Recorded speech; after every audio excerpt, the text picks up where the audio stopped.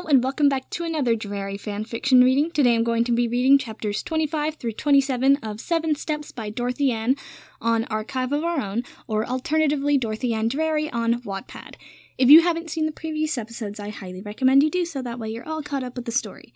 And now without further ado, please enjoy.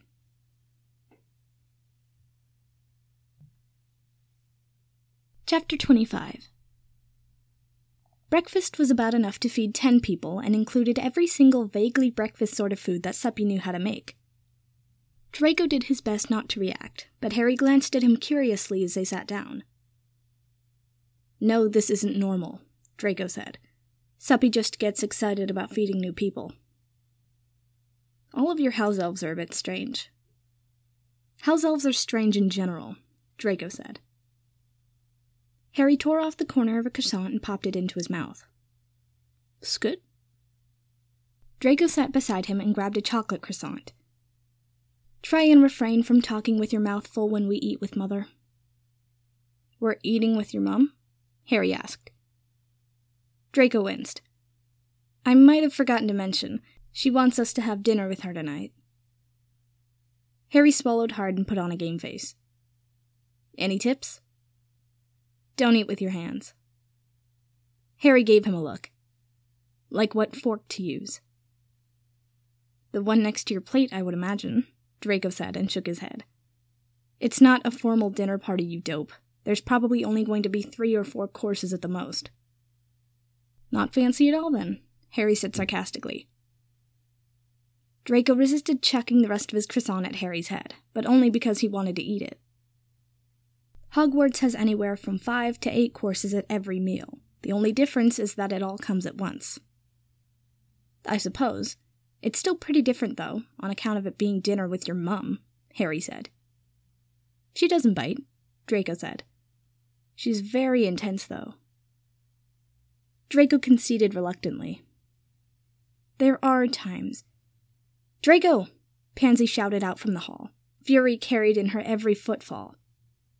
"I can't believe you let me sleep in this dress. It's chiffon."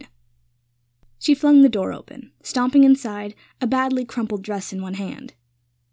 "If you think I'm going to trust one of your elves to clean—" She went entirely still at the sight of Harry. Draco said, "I was a bit drunk at the time and didn't—" "What's he doing here?" Pansy asked. Draco hesitated. "Harry came last night." "No." Pansy cut him off. "To see me. What?" "Nope, I'm not—" No. Pansy held up a hand. "I can't. Not now." She turned on her heel and marched out of the room. Harry broke the silence. "What was that about?" Draco blinked. "Specifically at that moment, I haven't a clue. She doesn't particularly like you, so it might have just been your face." Harry shoved him half-heartedly. "You're the one who ruined her dress." "It isn't ruined. She's just being dramatic," Draco said. Harry started putting together a proper plate of food. "Is it about her saying I should be handed over to Voldemort? Because I don't care about that, and I've never talked to the press about it. Don't talk to them at all if I can help it." Draco knew exactly why she didn't like Harry and had no interest whatsoever in bringing it up. He just shrugged. Harry handed Draco the plate. "Here, I still want to see your old room, and it's past noon as it is." Draco took a bite of quiche, even as his appetite vanished. Draco led the way through the hall and down the stairs, back into the main hall and across the ringing marble tiles to the large dark doors sealed with wards. He took a deep breath as he drew his wand, changing the ward's signature to allow them through and opening the doors with another charm so he wouldn't have to touch them. "Your old room is on the other side of the house?" Harry asked. Draco barely glanced to see the furrow on Harry's brow. "Yes." He didn't let himself hesitate and only shuddered slightly as they went through the wards. The change wasn't immediately noticeable. The shadows were a little deeper, and there was a chill in the air that made his hair stand up on his arms. Draco knew that over time the shadow seemed to fill every corner, and the chill couldn't be warmed by the hottest fire or charm. Their footfalls were muffled by a faded carpet runner, its colors gone to shades of gray. The portraits on the wall clung with cobwebs, their occupants missing. Motes of dust floated on narrow slits of light between the closed heavy brocade curtains, kicked up into swirling patterns as they passed. Harry drew closer to Draco without seeming to realize it, nearly matching him shoulder to shoulder as they entered the family wing. Draco stopped at a small door halfway down, easing the knob open with a faint click and stepping inside. He quickly shut the door as soon as Harry was inside.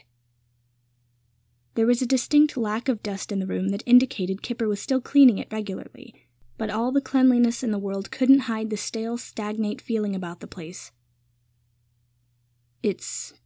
Harry looked around. It's not what I was expecting, I guess. What were you expecting then? Harry touched one of the 4 posters of Draco's old single bed. Well, bigger, for a start. This one's half, even less than your room now, he said. Draco looked over packeted bookshelves of stories and adventures, read until dog-eared and soft, a chest full of old stuffed toys and dolls, figures of Quidditch players and magical animals displayed on shelves. Posters of his favorite Quidditch teams adorned the walls and the small desk set in front of the window, the wood stained with ink and the scratched doodles of a child bored of their lessons. The room was small but full of everything a boy could ever want, provided he whined enough. A boy should have a boy's room, Draco said. A man earns his place. Harry paused and gave Draco a quizzical look.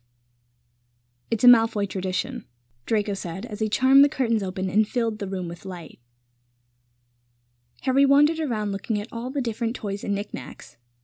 He touched one of the many figures displayed on one of the many shelves and grinned as it started moving. Draco sat on the edge of the bed. You were spoiled rotten, Harry said.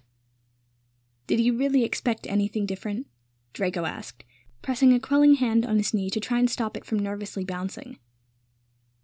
I guess not, Harry said, tapping the little Quidditch figure and sending it flying in a circle around him. Did your parents ever say no to anything?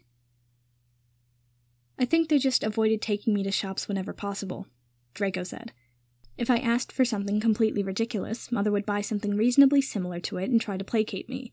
It never worked. I threw an embarrassing number of tantrums. Harry had managed to get the entire team of Quidditch figurines going, all looping around like he was a massive goal hoop.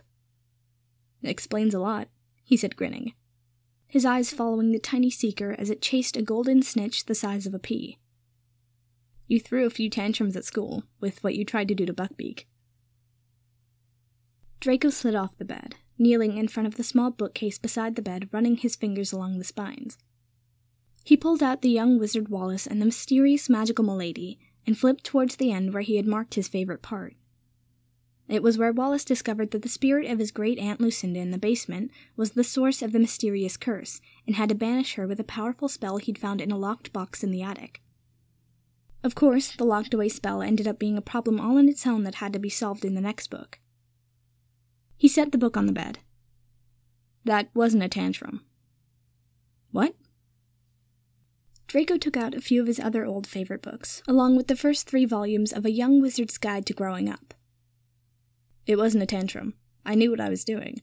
I wanted to be fawned over, and it was the most attention my father... He broke off and pointedly flipped through the 4th volume of Amelia Enchanted. Now I know that he just used the Hippogriff incident to gain power and discredit the headmaster. He shook his head. I got quite a lecture about how I should have known better than to put myself in harm's way to begin with. Draco stared blankly at the books in his hands, brushing his thumb over a faded cover, the gold leaf embossing nearly gone. Harry plucked the Quidditch players out of the air one by one and replaced them on the shelf. It seems like it's been a while since anyone's been here. You must have moved just before school started. Right after the war ended, Draco said quietly. He cleared his throat. This is the first time I've been back here. Harry looked around the room with a faint frown. Why? Draco stood and went over to the door, pausing his hand on the handle and gesturing for Harry to come over before he opened it. He leaned back against the doorframe and pointed to the end of the hall. The room at the end. Yeah? Harry said, stepping out into the hallway to see. That was the master bedroom. It was my parents' bedroom. Riddle took it when he moved in, Draco said, his voice quiet and flat. My parents moved to the rooms adjacent. He pointed to the first door on the right after the room at the end of the hall. Bellatrix took the rooms opposite, and then there was Dolohov, Avery, Pettigrew.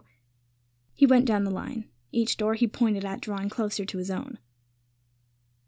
Harry stared down the dark hallway. Most of them had homes of their own, but they would stay here during meetings, Draco said. He pointed at one more door, behind Harry, right across the hall from Draco's room. That was Greyback's room. Harry turned. Draco told Harry's back. As my father lost favor, there was more and more talk of punishment. Any chance he got, Greyback would tell Riddle that he should be allowed to bite me and then lock my parents and I in a room on the full moon, so either I would kill them, or they would be forced to kill me. I think he was considering it near the end. Harry slowly turned back to Draco, his jaw clenched so tight Draco could see the muscles jumping under his skin. The moment Riddle took the master bedroom and moved all of his people in here, in the family wing, I should have realized we had no... Draco, Harry said. Draco blinked rapidly, anxiously clearing his throat. I know it's nothing compared to what you went through. He nearly laughed. You're probably the only person in the world I could say that to. Harry took Draco's hands in his. You're shaking. I'm fine, Draco said, trying to sound unaffected and failing quite badly. After all, there's nothing here anymore.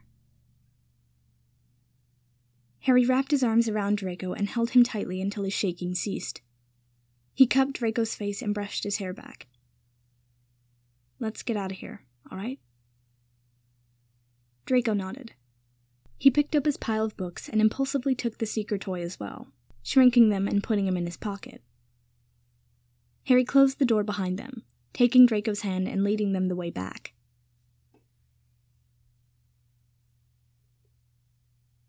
Chapter 26. Well, that was awful, Draco grumbled as the doors closed behind them.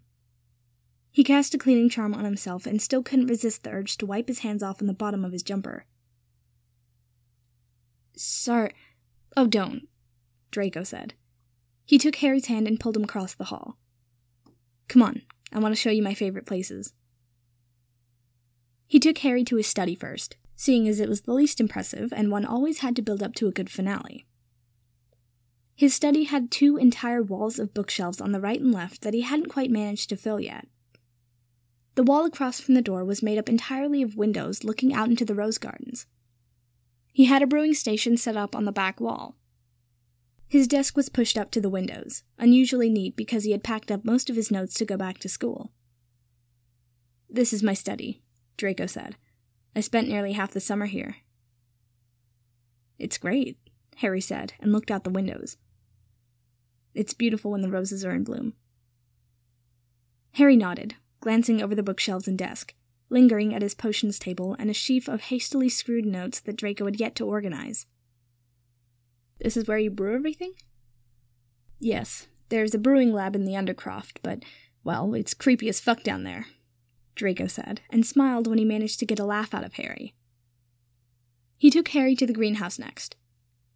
These are the potion beds. He gestured to the long line of raised beds along the walls. They hadn't been used for, well, ages. I spent weeks getting them into working order. You never seemed that keen about herbology before, Harry said. It's not about the plants. It's about ensuring a certain level of quality in my brewing ingredients, Draco said, pulling Harry to the tables. Most of these are samples from my great-uncle's expeditions. He stopped in front of the Fleetus fern.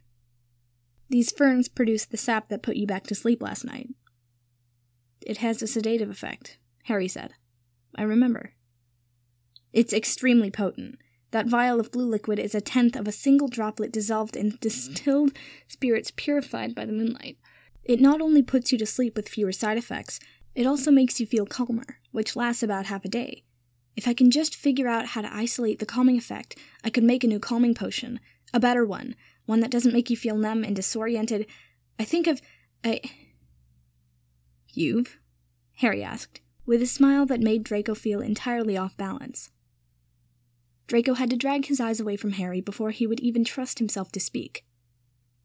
I have some ideas on it, he managed. What sort of ideas? Harry asked. Draco frowned at him. You don't care. I do, Harry said. You've never cared about potions, Draco shot back. You probably care about divination more than potions.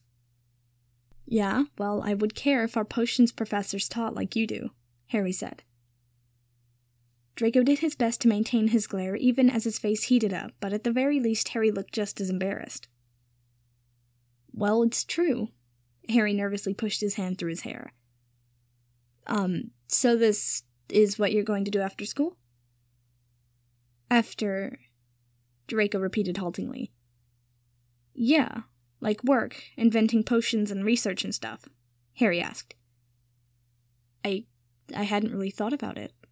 Draco shook his head. I have to stay here until my mother's house arrest is finished. I couldn't leave her alone in this place. I hadn't really thought beyond that. But if you figure out that calming potion, it could really help people. I mean, even a better sleeping potion would be amazing, Harry said. Draco blinked. No one would buy it. I'm pretty sure a lot of people would be interested in those sorts of potions, Harry said, with a mixture of confusion and excitement. If I could keep my name out of it, I suppose it might work, Draco said with a thoughtful frown. And of course, I don't care about profits, so I can sell them fairly cheap. The look on Harry's face said he hadn't remembered there was a great deal Draco just couldn't do. Not anymore. Oh, I forgot about all of that, Harry said. It'll take years anyway, maybe even longer than that. Perhaps public opinion will soften by then, Draco said, channeling an unbecoming level of optimism. Harry quirked a lopsided smile. It's just, you remind me of Hermione, when you talk about something you really care about. It seems like you can do anything you put your mind to. Perhaps I can, Draco said, lifting his chin slightly. He walked down the line of tables, stopping beside a planter full of small cacti, their long spines twitching in his direction. I might just change the world. You're at real risk of being a good person if you do that, Harry teased. I'm only doing it out of spite, so it doesn't count, Draco said. Harry laughed. He walked up the aisle after Draco, and Draco kept a few steps ahead, walking backwards with a grin. I bet Neville would love this place, Harry said. He did. Longbottom visited before Christmas. A bit sad, him visiting me before my boy... The word caught in his throat, and Draco quickly rephrased, before you managed it. Neville came here? The Neville Longbottom? Harry asked. Draco raised an eyebrow. As opposed to any other Neville Longbottom? Harry grinned. Tons of them around, you know. Draco rolled his eyes, fighting down a smile. Draco stopped at the door to the conservatory, giving Harry just enough time to catch up with him and loop his arms around Draco's neck. Draco stumbled back, his back pressing against the cool glass, condensation soaking into his jumper. He glared at Harry, who was far too busy grinning endearingly. Draco sighed and slipped his hands around Harry's waist. He resolutely did not smile, which seemed to amuse Harry, and allowed Harry to kiss him. And then, he quite forgot to be annoyed at all. There's one more place I want to go, Draco said, opening the door at his back and stepping through it into the conservatory. It was warm and light, the scent of flowers and soil perfuming the air. This is the conservatory. It's always been my favorite place in the entire house. Harry looked around as they slipped between all the plants to the sitting area. Did we go around the outside of the house, in the cold, without jackets, to the greenhouse when we could have just come all this way? And spoil the impact? I think not, Draco said, dropping down onto the couch. Harry stared at him flatly. Come sit. Draco patted the small couch. We woke a little late for lunch, but I thought we could have tea to tide us over until dinner. You're impossible. Harry shook his head as he joined Draco. Draco ignored him and called, Kipper. Kipper appeared a few moments later and bowed. Tea, young master? Yes, with some light finger foods, Draco said. Kipper bowed and tromped off. So, why is this your favorite place in the whole house, young master? Harry asked. Draco narrowed his eyes. As far as nicknames went, and he had quite a lot of bad ones, it wasn't the worst, but only Kipper calls me that, and I'm fairly certain he only does it to be a little shit. A bitchy little grin grew on Harry's face. Draco rolled his eyes. Harry asked again, So, what's special about this place? It's lovely, Draco said. It's nice, Harry said, craning his neck up to look through the glass panels stretching up the wall and halfway across the ceiling, showing the sharp winter blue sky.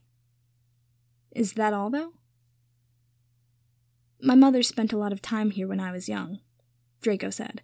I have a lot of fond memories of this place. Harry said, You never talk about him. Is it because of me? Him? Your father, Harry said. Just because I don't like him doesn't mean you can't talk about him.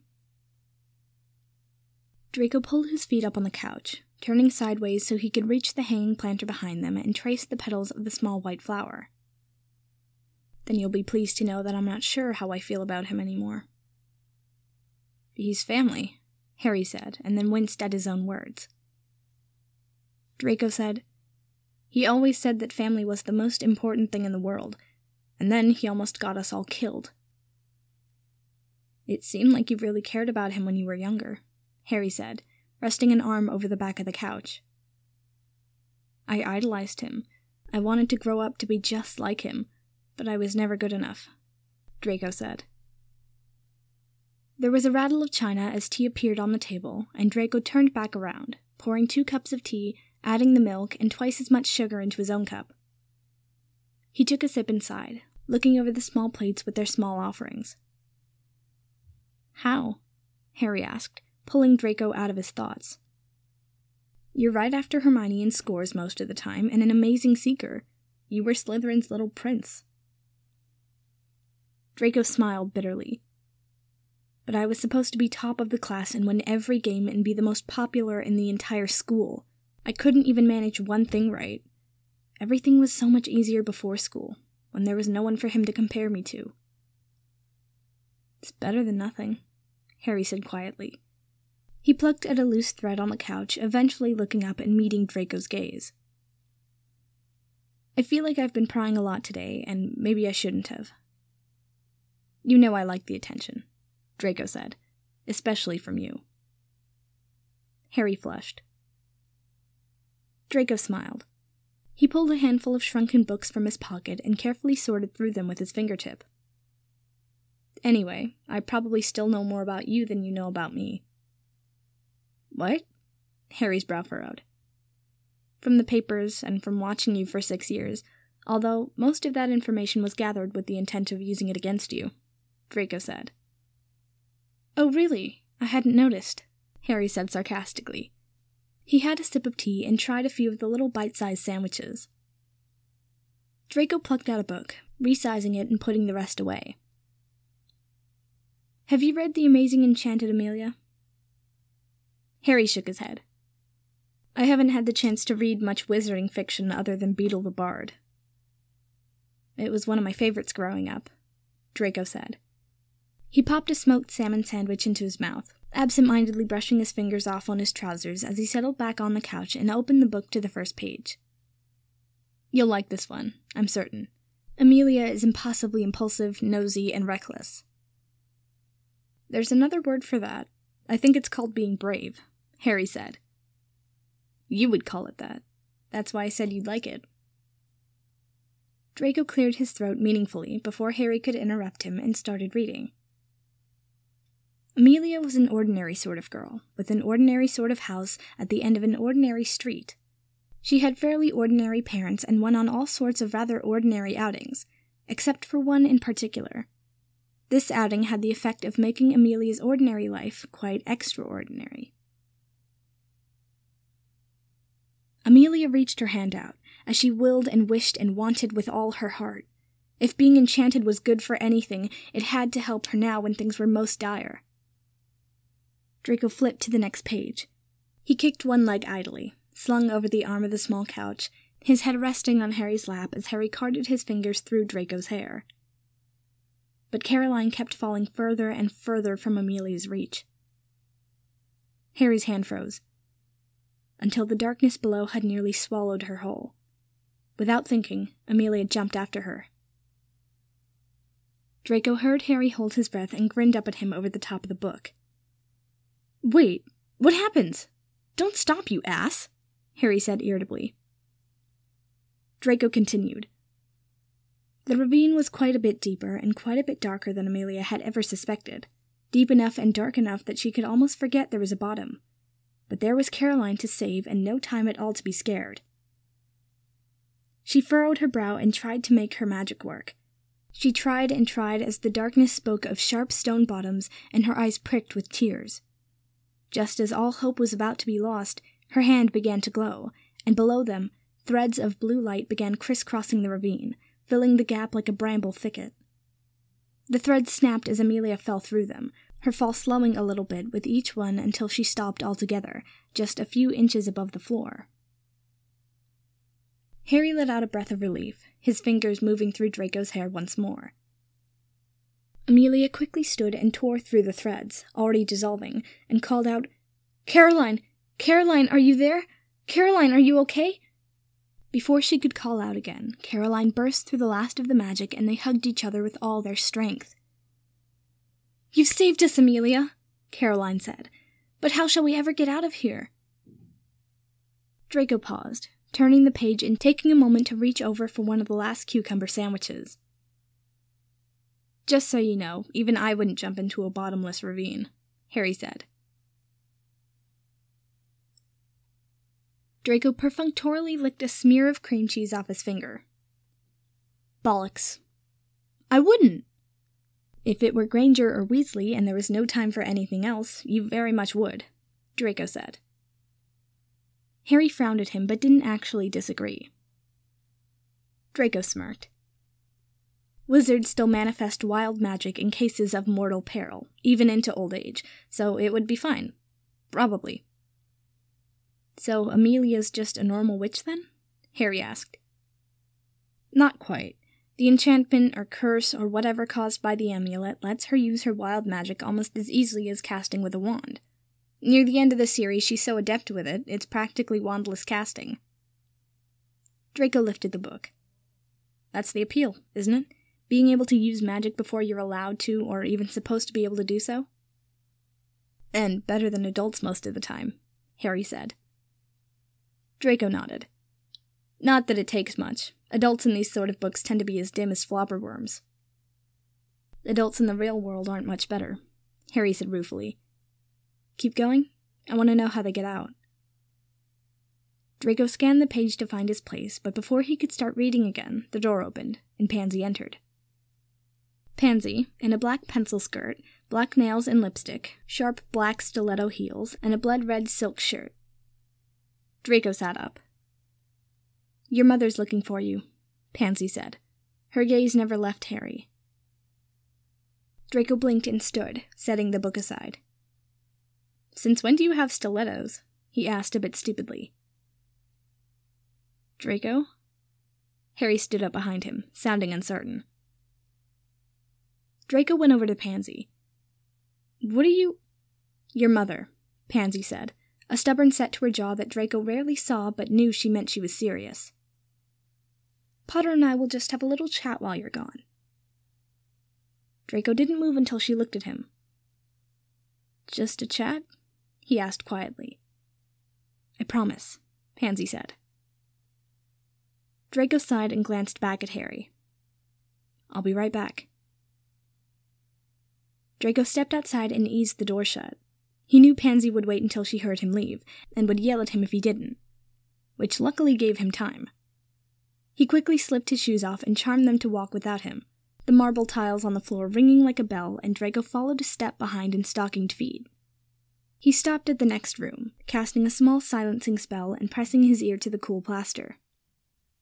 "Gone," Pansy said. "What's this about?" Harry asked warily. "I have something to say to you, so I'd appreciate if you would shut up and listen," Pansy said. "If this is... I will silence you," Pansy cut him off with a snap. Harry grumbled something under his breath. Pansy took a deep breath. "In 6th year, you almost killed Draco." "I didn't know." "Silencio!" Pansy yelled. Draco winced. Pansy's charm work was brutal when she was angry. Pansy took a few deep breaths. "In 6th year, you almost killed Draco, and I don't care what you thought you were doing. You did it, and you pretend like it never happened." Draco was immensely glad he was not involved in this. There was the tap-tap of the heels on the tiles. Draco's too much like his mother. He's never going to make you apologize. He might forgive you, so I won't. I won't forgive you for him. I'll hate you forever if I have to. Pansy paused and sniffed indignantly. "So apologize to him. If you do, I'll consider tolerating you." Draco heard her cross the room and the door handle clicked but didn't open. "And never hurt him again," Pansy said coldly. The door opened and closed. Draco stood up and ran back to the door, slowing down and straightening his jumper before stepping outside. Pansy turned at the sound of Draco stepping quietly into the hallway and rolled her eyes. "You heard everything?" She held up a hand as she walked over to him. "No, never mind, of course you did." Draco shrugged one shoulder. "Did you take the silencing charm off?" "What do you think?" Pansy asked.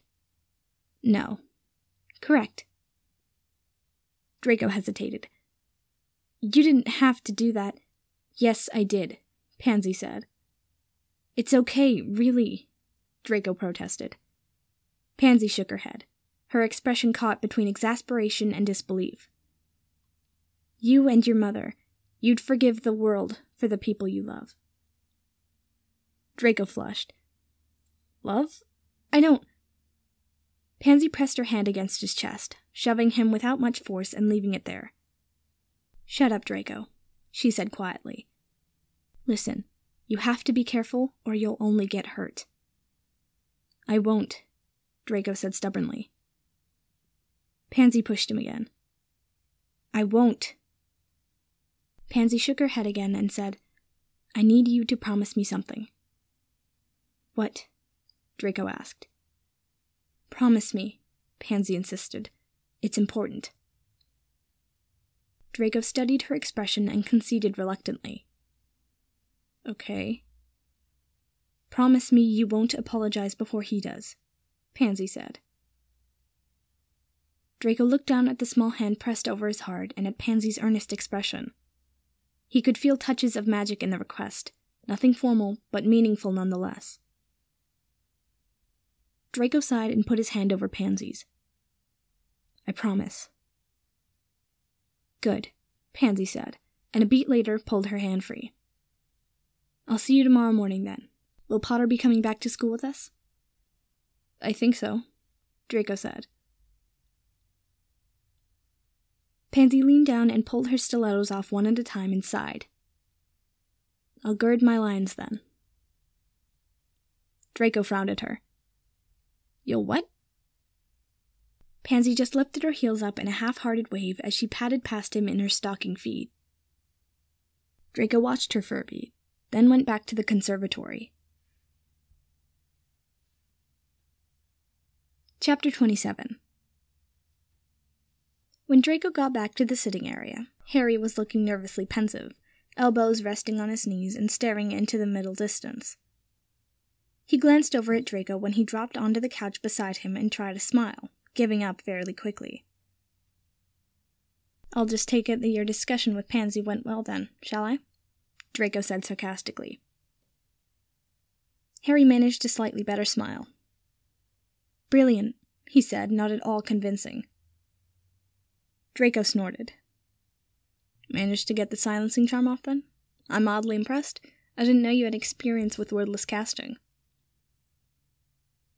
A bit, Harry said, and I was rather angry. That helps things along. It also makes spells randomly explode, Draco said. I've always been rather lucky that way. Draco rolled his eyes. Harry took a deep breath. So I was thinking, if you had a pensieve, I could show you where I grew up. Right now? Do we not have enough time? Harry asked. Draco fumbled out his pocket watch with a frown. A little over an hour. That'd be plenty, Harry said, standing up. Draco stared at him. We don't have to. I mean, a place this big probably has a few pensieves in it. Draco hesitated, squeezing his hands together. Draco? I know it was bad, Draco said. What? Harry said faintly. Wherever you grew up, Draco said. I know it was bad. How? No. Harry shook his head. Hermione and Ron and the Weasleys sort of know, but no one else does. No one. You never went home for the holidays. You never talked about any gifts or letters from them. Harry, you told me your favorite season is fall because it meant you got to come back to school, Draco said, his voice sounding too reedy in his own ears. Someone tried to kill you every Merlin damned year, including me. You didn't try to kill me, Harry interrupted. I could have Crucio'd you to death. Harry shook his head. Crucio doesn't kill. It can, Draco said grimly. It doesn't. I've seen it. Harry said, I've never heard of Crucio doing anything more than nerve damage and making people go insane. If they have a weak heart, I don't have a weak heart, Harry said. So? So it wouldn't have killed me, Harry said, adding almost as an afterthought. And you're shite at being evil. Draco glared at him. Plus, 6th year, I'd say being attacked by an Inferi was a lot more dangerous, Harry said. Inferi? Wait, how? Draco shook his head. I don't think I want to know. Why do you ask to see where I grew up if you knew? Harry asked. Draco flinched. He crossed his arms over his chest. Because you asked to see my room? Not because you thought I wouldn't? Harry pressed with a worrying level of insight. Of course not. Do you have a pensieve? Harry asked. Draco stared at Harry, and he stubbornly stared back. Draco slowly stood. You're certain about this? Positive, Harry said. Kipper, Draco called. Kipper appeared with a nearly silent apparition and bowed. Yes, young master. Please bring an empty pensieve to my sitting room, Draco said. Right away, young master. Kipper bowed and apparated away. What happened to your shoes? Harry asked. Nothing, Draco muttered. Okay. Your room, then? Harry said. Draco nodded. I think I remember the way, Harry said, heading for the door. Draco reluctantly followed. Draco didn't like the memories of places. It was the stillness of them, like Muggle photos, but without even the silent staring of people to ease at least some of the uncomfortable emptiness. It was far too much like being trapped in a nightmare for his liking. Harry led the way up the tidy walk with its small front garden of neatly trimmed bushes and flowers. It was all leading to a rather unremarkable little house. The door swung open silently, and Harry stepped inside, holding it open for Draco to pass. There was a small kitchen, a dining room, and a ground-floor bathroom. In the sitting room, Draco recognized one of the televisions Pansy had described to him.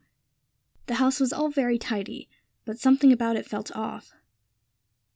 He looked around the rest of the ground floor, trying to pinpoint what it was, and at first he thought it might be the abundance of lacy frills and doilies. But it was more than that, and the feeling of unease was only growing. My room was upstairs, Harry said, breaking through the silence. Draco slowly made his way towards the stairs and stopped in front of a wall of photographs, filled with people that might as well have been caricatures for their extreme proportions. There was a thin, sharp, and unpleasant woman with blonde hair, and she was always standing with a rather large man, whose overflowing features were embedded with all his past glowers and scowls, so even when he smiled, he looked angry. Most of the photos were of a blobby young boy who seemed to take after his father in all of the worst ways. He reminded Draco of the worst of Vincent and Gregory, all wrapped up into one greasy human being. But there were no pictures of Harry, not even a small one, not even on the edges of the other photos or in the background. That was what was so wrong with this place. There was no sign of Harry anywhere. It could have been a stranger's house. Draco shivered and did his very best not to think about it. He had promised himself he wasn't going to fall apart here. "Draco, you said we only have an hour," Harry said. Draco followed Harry up to the stairs to the second floor and proceeded to stick his head in every room. The largest bedroom was likely the master, the indents of the king-size mattress indicating that the large man took up 2/3 of it while his wife slept right on the edge. Draco wondered how she didn't fall off every night. "How are they related to you again?" Draco asked. "My aunt was my mother's sister," Harry said flatly. "All muggles?" Draco asked as he went to the next room, also quite large and overflowing with stuff. There were shelves of things and a desk with a television-like thing and another television on the stand with all sorts of other plastic muggle boxes and similar plastic that seemed to go into the other plastic. There was hardly even room to breathe in the crowded room. "This was your cousin's room?" Draco hazarded. "Yeah," Harry said. "Is all this muggle plastic important?" Draco asked. Harry sighed and scrubbed his hands through his hair. "It's all just electronics." "I highly doubt they do the same thing. They all look different, so they can't all have the same name, Harry," Draco said. Except those two." Draco pointed to the screens. "Why does the fat lump need 2 televisions?" Harry looked surprised. "Since when do you know anything about TVs?" Draco smirked proudly. "I learned quickly. TV is a shortening of television?" Harry nodded. "Yeah. As for the rest, He pointed to the gray screen. "That's a computer, not a TV. Like, it doesn't have shows on it. You can use it to play games and write papers and make spreadsheets, I think. Dudley only played games, though. This one," he pointed to a long box with 2 mesh squares and tons of buttons in between. "That's a stereo. It plays music, and these are cassettes, which have music on them. Kinda like records. Wizards have records." Draco rolled his eyes. "Very observant of you." "In my defense, the magic bit of Wizards is a lot more interesting," Harry said. "What are those boxes, the ones that are attached to the TV by the black cords?" Draco asked. "Game systems," Harry said. "Those cartridges play different games, and you use the controllers to move your character around." "Why does he have so many?" Draco asked. "Surely you only need one." "There are lots of different companies, and they have their own system and make different games, and Dudley hated to be left out of things, so he had to have them all." "Are they fun?" Draco asked. Harry shrugged. "They looked fun. I wasn't allowed to play with them." Draco nodded. That added up with everything else he had seen so far. "He got even more stuff the last few years I was here, but this is the last I remember it looking like," Harry added, leading the way down to the next room. There was an appallingly small bathroom, which apparently everyone had to share, followed by a smallish-sized guest room, which left only one door unopened, in the back corner of the hall. "This was mine," Harry said, stepping inside. There was a bed and a dresser, no books, no posters, no toys, no clutter of any kind.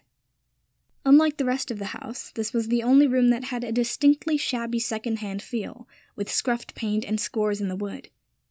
It reminded Draco of a guest room, except the guest room had been nicer and bigger and decorated. It didn't seem like a place someone had lived, even for a day. Draco wrapped his arms around himself. I didn't really get on with my relatives, Harry said. So yeah, it wasn't great growing up here. It's like a prison cell, Draco said. It was only during the summer, and not usually the whole summer, Harry said with a shrug. Cold dread pooled in Draco's stomach. And where did you stay before school? What? It was only during the summer, you said. Where did you stay before then? Draco asked. Harry half smiled, carefully avoiding his gaze. I didn't mean... This is my room. No, it's not, Draco hazarded, watching Harry's expression closely. He didn't miss the flicker of something. Draco didn't know what to call it, but it made his chest squeeze so painfully it hurt to breathe. Show me. Harry seemed to curl in on himself, shoulders bowing, back arching as he stuffed his hands into his pockets until he looked a picture of his 11-year-old self. Please? Draco asked softly. Harry hardly blinked, turning on his heel and leaving the room. Draco followed silently behind as they walked down the hall, past every door and down the stairs. Harry swung round the banister and took a few steps, leaning down and unlatching a small door on the side of the paneled stairs. Draco reached his side as the door opened and saw a Barabulb hanging over the small thin mattress, the sheets going thin and gray from age, the blanket tatty and worn. Small broken toys sat on the exposed wood framework. Faded crayon doodles were still barely visible on the dark, unfinished wood. Draco stared for what felt like years before everything he was seeing finally sank in and filled his chest like molten lead. He jerked out of the memory with a gasp and backed away, turning to hide the tears streaming down his face. Harry stood more slowly. He rubbed his face and nearly knocked his glasses off. How long? Draco managed. Harry sighed. Till I was 11. Didn't they know who you were? Draco asked, his voice shaking. He pressed his eyes closed to try and stop crying. He had so desperately not wanted to cry. Didn't they know how important you were? Harry let out a brittle, angry bark of laugh. They knew my parents were magic, and they hated everything to do with magic. Me especially. Look, it doesn't matter. It's... Draco took a deep breath and opened his eyes, finding Harry staring at him with all the composure of a trout. He glared at Harry, even as he sniffed to keep his nose from running, tears dripping off his chin. It really doesn't matter, Harry said. Don't cry. I'll cry if I like, Draco snapped, squeezing out a few more tears out of spite. Harry stepped closer, his hands reaching out rather uselessly in front of himself, not managing to cross the last few inches to touch Draco. It's just... doesn't... Draco, you don't need to... He tripped over the words. To cry for me, I'm fine. Of course I'm going to cry for the person I love. The sob ripped through Draco. Love. Pansy had been right. He had tried so hard not to. Harry edged closer, frantically searching Draco's face and managing nothing else like a great useless lump. What do I do? He asked weakly. Tell me what to do. Draco took Harry's hands and pressed them over his wet, flushed cheeks. Wipe my tears away. Tell me it will be okay. Tell me you're here. Tell me anything. Anything. Harry brushed his thumbs over Draco's cheeks and kissed his forehead and then lightly kissed his tear-soaked eyelashes and the corner of his mouth before pulling Draco into a desperately tight hug. Draco pressed his face into Harry's shoulder and clutched at his awful jumper. He smelled like something sweet and earthy, and he was warm and strong. Draco took a few deep breaths, his tears slowly ebbing as he calmed down. The volatile mix of sadness and despair was slowly replaced with embarrassment and falling apart like a child in front of the last person on the planet he ever wanted to be an utter disaster in front of ever again. Thank you, Harry said quietly. For what? Getting snot on your jumper? Draco grumbled quietly. Harry laughed and squeezed him. He was quiet for a while. Draco could almost hear him thinking. I don't know, Harry said haltingly.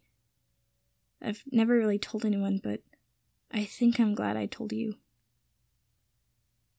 Draco bumped his forehead on Harry's shoulder. There's no way in all the 9 hells that I'm a better choice than Weasley or Granger. I've always thought they'd try to murder the Dursleys if I told them. Draco snorted. They probably would, the morons. Hey, Harry chastised. It's the rushing in that's stupid, Draco said. A good plan requires time, and murder is far too quick. They need to suffer for, say 16 or 17 years or so. Harry released Draco from the wonderful hug and stepped back to study Draco like he could tell what he was thinking. Draco turned his head away. Merlin, don't look at me. I'm probably a blotchy mess. Harry bit his bottom lip, trying not to laugh. Draco spared him a glare, which did make Harry laugh, and hurried to the bathroom. The reflection that greeted him made him groan. His cheeks were blotched with pink, his eyes and nose were red, and his hair was a disaster. He splashed cold water on his face and pushed damp fingers through his hair to smooth out the worst of it. It's not that bad. I'm just funny because you're so annoyed, Harry said, leaning on the doorframe behind Draco. Draco shook his head at Harry's reflection. I have the ugliest crying face anyone has ever had the misfortune of seeing. Dunno. You've seen Neville cry, haven't you? Harry said with a grin. Draco rolled his eyes. When we were kids, yes. Now, he'd probably look dignified and brave and all that bollocks. Harry snorted with amusement. Are you any good at glamours? Draco asked. I mean, I can do them, but... Harry said. Never mind, Draco said and drew his wand. I can hide the worst of it. You don't have to. Hide it, I mean. Draco rolled his eyes, but before he could answer, Kipper appeared beside Harry in the doorway, making them both jump. Dinner will be served in 10 minutes, Kipper said. Tell Mother we might be late, Draco said. Kipper bowed and headed for the door. Draco spun away from the sink. And don't tell her I've been crying. Kipper paused, raising his eyebrows just high enough that Draco could see his dark, mournful eyes. Of course not, young master.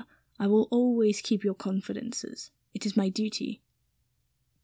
Yes, Draco said, feeling guilty. Of course. I'm sorry for doubting you. You should doubt. Elves are not to be trusted, Kipper said. Dobby was trustworthy. I'm sure a lot of house elves are trustworthy, Harry said. Kipper turned his gaze to Harry, his brows twitching together, and shook his head at Harry. Kipper told Draco, Elves leave. Elves forget their loyalty and leave. Don't trust an elf. Draco hesitated and then asked something that had been bothering him since Kipper had returned. Kipper, were you the huddle leader of the Manorcroft? Did you give all of that up when you came back? Kipper clasped his hands together, squeezing them tight. It is Kipper's duty to be here. Kipper never should have left. Yes, you should. It was too dangerous here, Draco said. And I'm sorry. The young master has nothing to be sorry for, Kipper said, sounding alarmed. I'm sorry if you've been separated from your family, Kipper. Do you want to go back to them? I could free you if... Kipper does not want leaving, Kipper shouted, sounding panicky. Okay, all right, I won't then, Draco said quickly, thinking as fast as he could. What about visiting them? You have evenings off. I could give you leave to visit them. Tell Tulip and Suppy they can visit their old crofts as well. I should have thought of it before.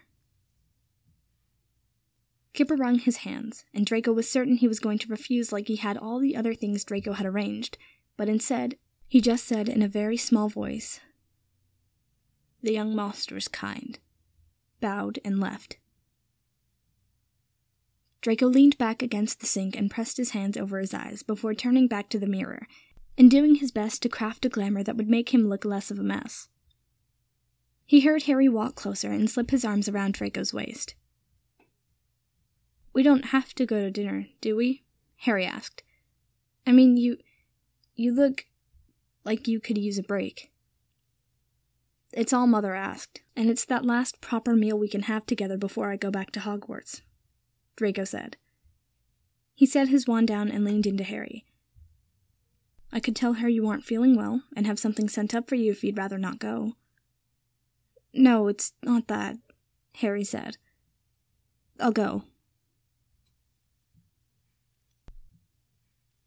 I very much hope you enjoyed this reading. If you did, be sure to check out some of the others I've done. A link to the fanfiction will be in the description. The videos, new stuff goes up every Wednesday and Friday, and if you want to see more like this, leave a recommendation. I have a form. If you want to say hi, you can send me an email. You can leave a comment. There's lots of stuff you can do. And, yeah, I hate my family because they're always so fucking loud. Like, dude, you know how many, tens of minutes I have wasted because of them? Because they're stomping around and the dogs barking. Anyways, have a great day, and I'll see you in the next one. Just disregard that. Don't let them see that. Bye!